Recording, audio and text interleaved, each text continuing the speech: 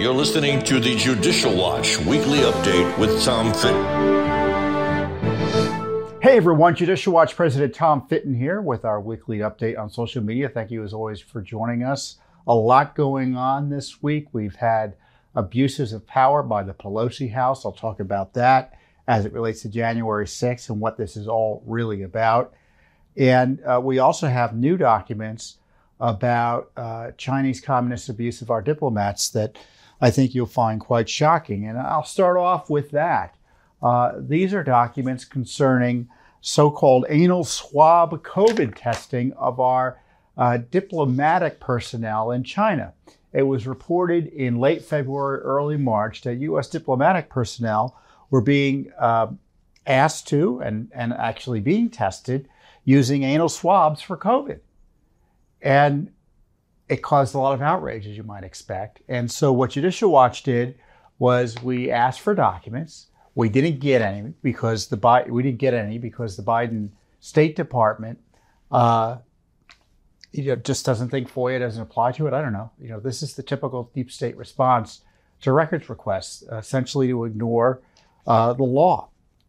So we sued. We sued for all records about U.S. diplomatic personnel in or seeking to enter China being subjected to anal swab tests for the COVID-19 virus, including all complaints and communications regarding such testing.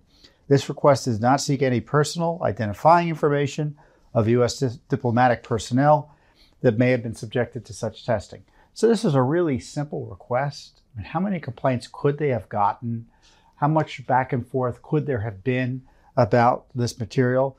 Well, they finally gave us some records, 4 records, essentially text messages and email messages, confirming that there were concerns by, or at least in the U.S.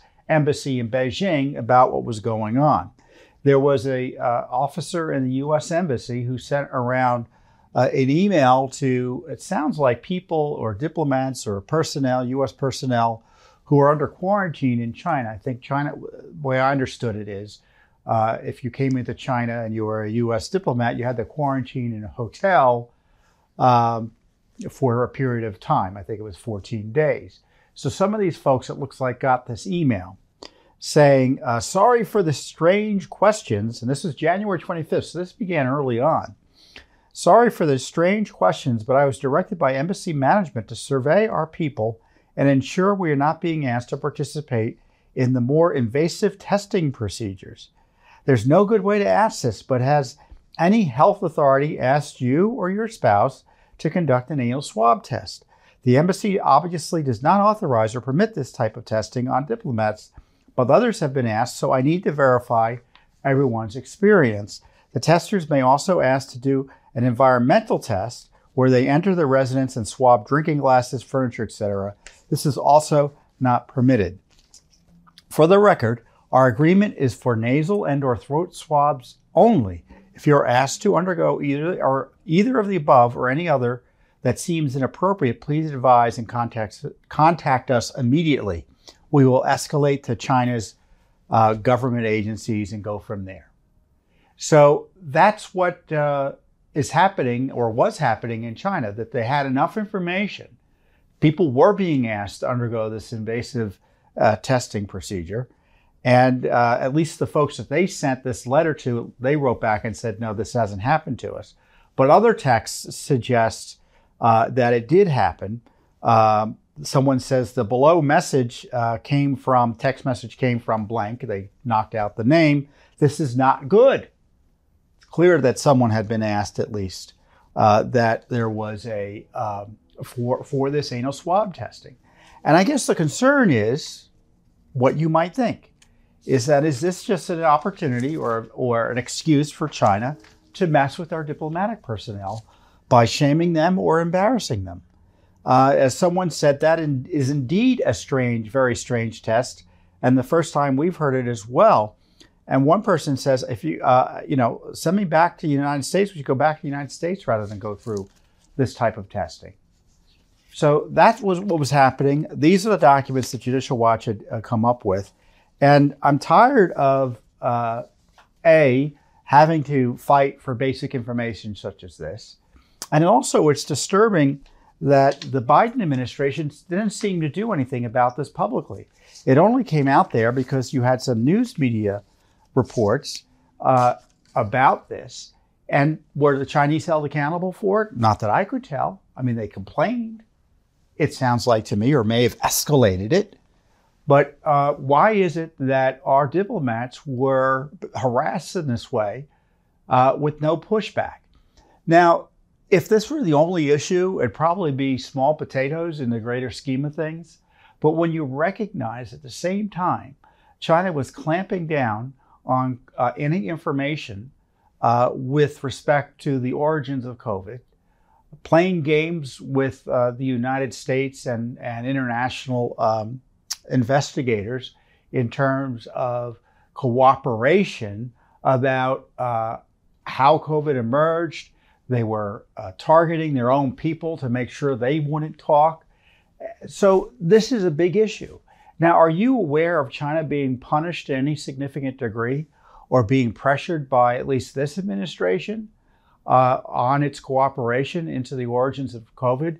In my view, unless you know how COVID emerged, or there is, it seems to me there needs to be urgency in figuring out how COVID emerged in order to, A, understand what the threat is, and B, make sure, if we can make sure, it doesn't happen again. Because as Judicial Watch has uncovered and taken a lead in uncovering, China was engaged in gain-of-function research thanks to the good offices, and I say that sarcastically, of people like Anthony Fauci and other government agencies who funded it. You had Fauci's agency funding it. You had NIH funding gain-of-function research in China. And they were initially very nervous that gain-of-function research resulted in the emergence of COVID. It's clear. They were telling us, oh, no, it was, don't worry about it. It was all likely to be a naturally occurring virus. But when you look at the emails that Judicial Watch uncovered, they were very nervous about it. So they were pretending there was no there, but they were desperate to make sure there was no there, and confirmed internally that they were doing gain-of-function research, the very type of research that could have resulted if it wasn't naturally occurring in the development of COVID. So we had the Biden administration and frankly too much of the media, and it happened during the Trump administration. You see this even Fauci during the Trump administration. Judicial Watch uncovered documents showing that China, WHO, the World Health Organization, which in many ways was a tool of China, went out of its way to praise China in an initial press release about cooperation related to COVID, which obviously is a joke given what I told you about its failure to cooperate. And Fauci personally signed off on a press release that specifically went out of its way to praise China.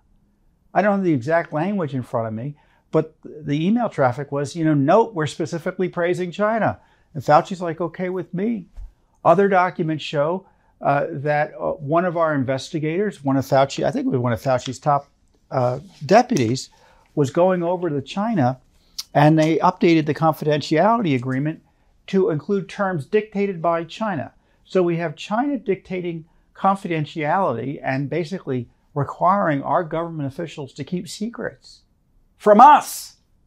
Who's running the show, the Chinese government or the United States government when it comes to COVID? Here in the United States. That's what those documents raised.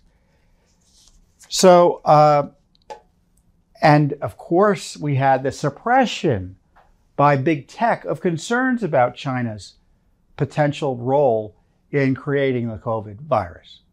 Now, is it for sure that COVID was the result of a lab leak? No.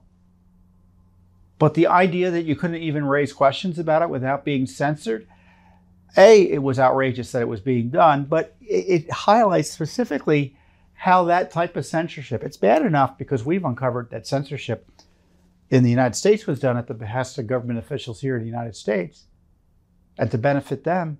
But then we have big tech censoring us to benefit the Chinese, it looks like. So this is all part of a piece here. You have them abusing our diplomatic personnel, it looks like, as confirmed by Judicial Watch. You have the Chinese working with Fauci's people to keep secrets away from the American people. You have, quote, private entities, big tech censoring, not even critiques, just factual analyses, scientific analyses of the origins of COVID in a way that protected China. And continued silence from the administration about China's refusal to cooperate in figuring out what went on there. Joe Biden was just asked about it the other day. Why, what's going on with China and its cooperation with the COVID, with the COVID origin investigations. And he kind of smiled and laughed and walked away. So that's where we stand on that.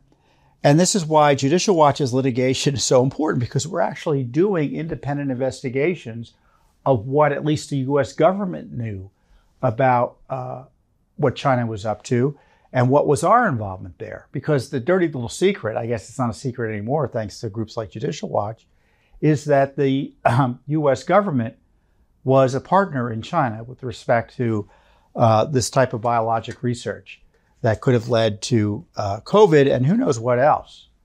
Because my view is it isn't so much COVID being the problem, it's the idea that they get involved in this dangerous gain of function research, which is just inherently dangerous and risky,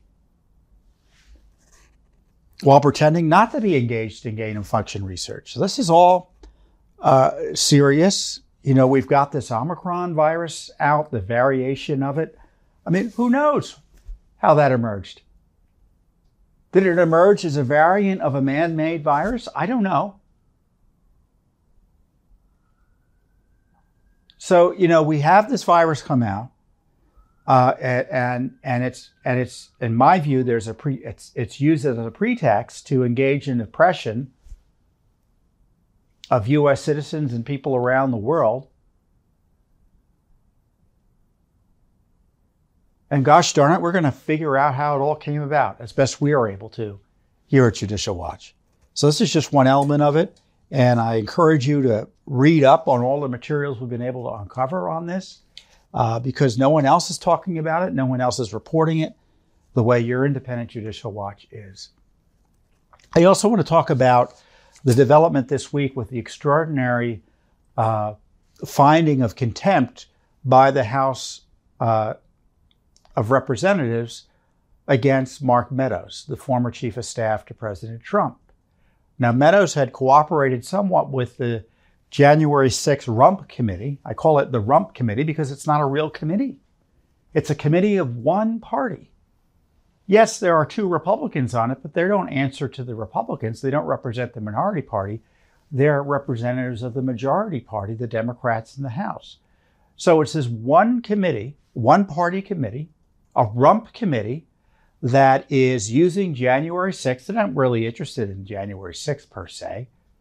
It's pretty clear what happened there.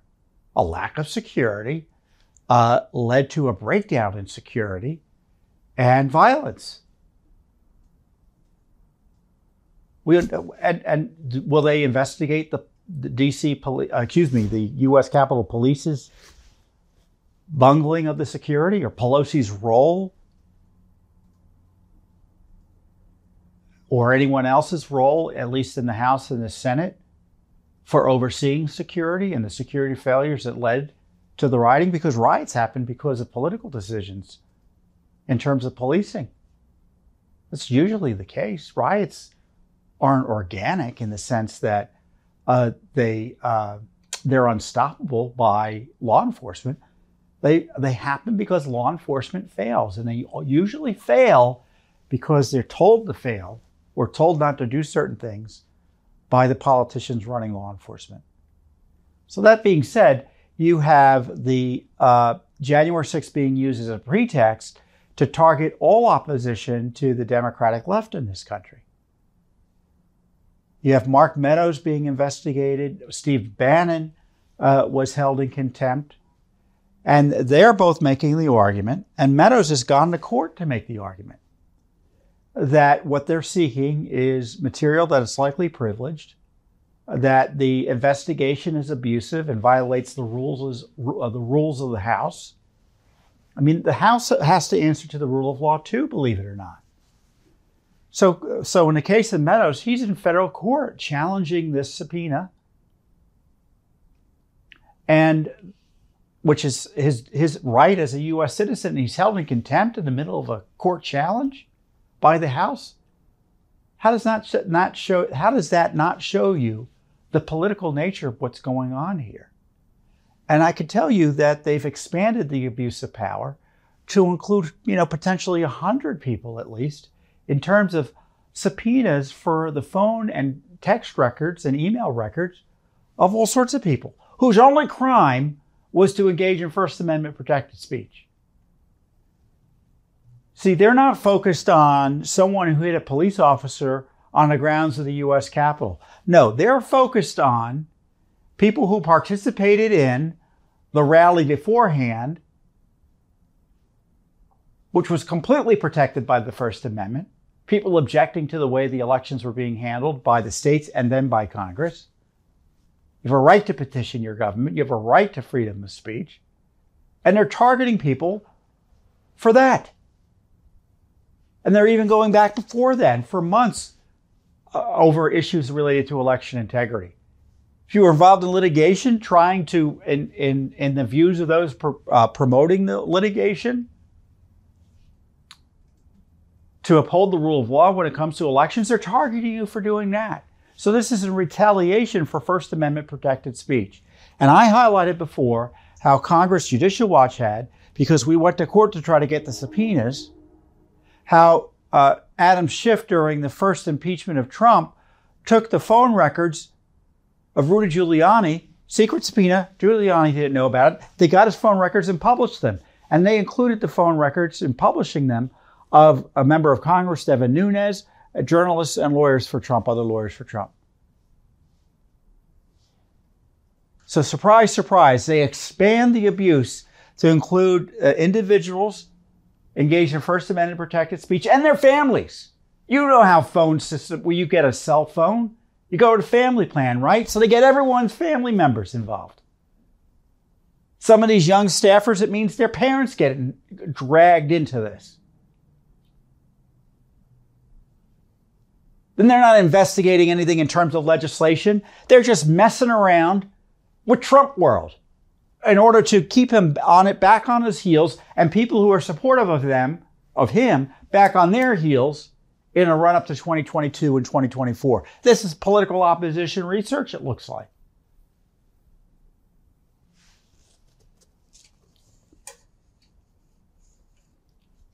And on top of that, they're trying to jail people who object to this process. Bannon's being prosecuted by the hacks at the Justice Department. I don't know what they're going to do with Meadows. I wouldn't be surprised if they pulled this again and did another indictment. Others are being forced because of the outrageous conduct of these members of the committee to invoke the Fifth Amendment. They're just trying to come up with something to put someone in jail. Not because they've done anything that's prosecutable under any fair reading of the law. It's politics. These are terrible times for our Republican form of government. We have a Congress that is completely out of control. Brutish in its attack on the rule of law, the Constitution, and the civil liberties of innocent American citizens. Meanwhile, and I want to bring you up to date because I want to go over it with you again, Judicial Watch is actually doing real investigations of January 6th. Judicial Watch exposed, through FOIAs and litigation, for instance, that the federal police, U.S. Park Police, they knew there'd be a big crowd at the Capitol. Obviously, no preparations were made by the Capitol Police or anyone else. Judicial Watch uncovered that Ashley Babbitt was senselessly killed by the U.S. Capitol Police Lieutenant Byrd. There was no good reason. She wasn't armed. We have video showing how dangerous that situation was. He just fired, and there were all sorts of police and others behind her. It's crazy. Judicial Watch uncovered that. Judicial Watch forced the D.C. Office of Medical Examiner through litigation because we wanted to know, where is this autopsy report of Officer Brian Sicknick, who the lying left was saying was killed by rioters, when in fact they knew early on, including in the medical examiner's office, he died of natural causes the next day. And yet they withheld that. And it was only after Judicial Watch sued that they get the information out to us, or to the public generally.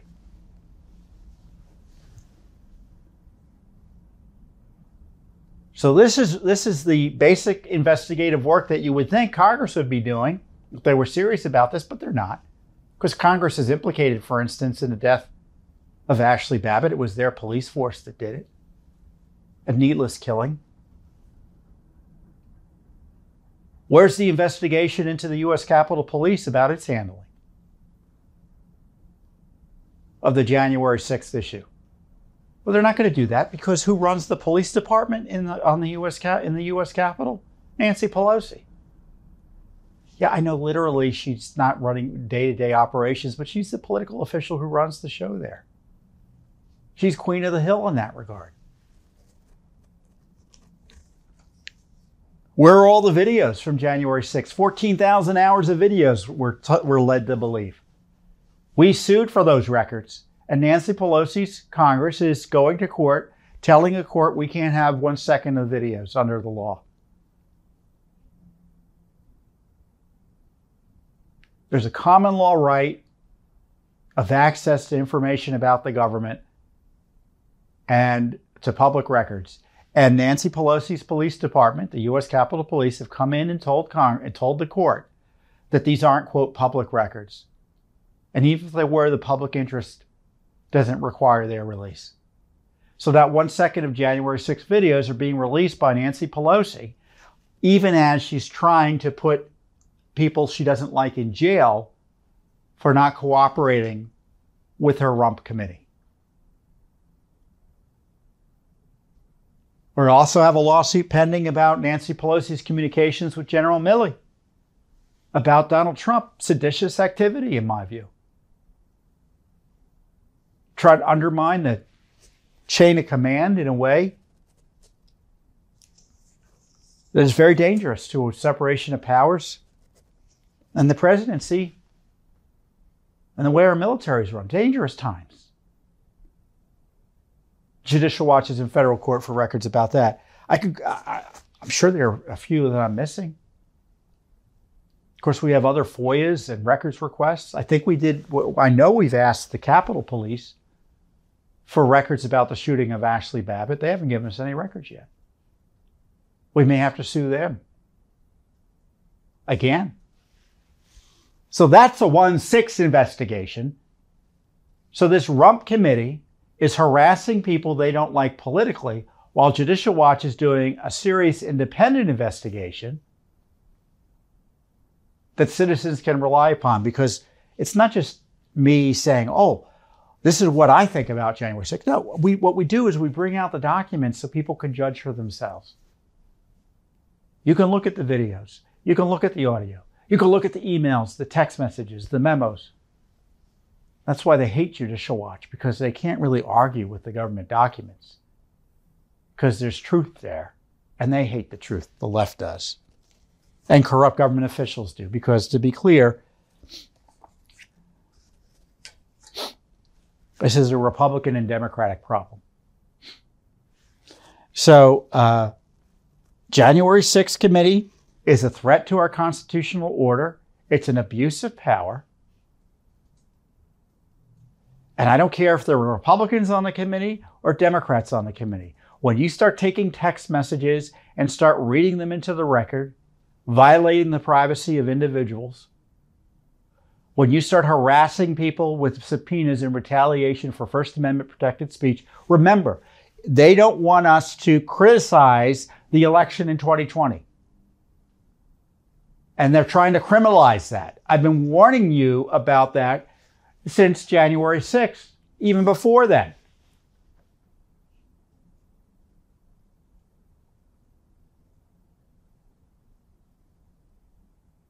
And sure enough, that's what they're doing. If you have a question about the election, you should be subject to investigation. That's third world. But unfortunately, it's America right now. And Judicial Watch is standing fast in terms of figuring out what's going on with January 6th. And believe you me, we're monitoring what Congress is doing very closely as well and may take additional action there. Well, I wish you Merry Christmas on behalf of my family and my colleagues here at Judicial Watch. I hope you and yours have a wonderful holiday. And I hope you keep Judicial Watch in mind as you consider year-end gifts to your church, and I know your charities and your colleges and universities, whoever you give money to at the end of the year. I hope Judicial Watch is on the list. I know many of you are already supporting Judicial Watch, but this is another opportunity, at least for me, to thank you for your past support of Judicial Watch and encourage you to join our cause and join our movement. Judicial Watch is able to do something that few others here in the United States are able to do, which is to hold the government accountable to the rule of law on behalf of you and other American citizens. And it's a unique organization, not only here in the United States, but across the world. So if you like what Judicial Watch is doing, I encourage you to support our work. And in the meantime, again, I wish you and yours a wonderful and Merry Christmas. Thanks for listening to the Judicial Watch Weekly Update with Tom Fitton. For more information, visit www.judicialwatch.org, because no one is above the law.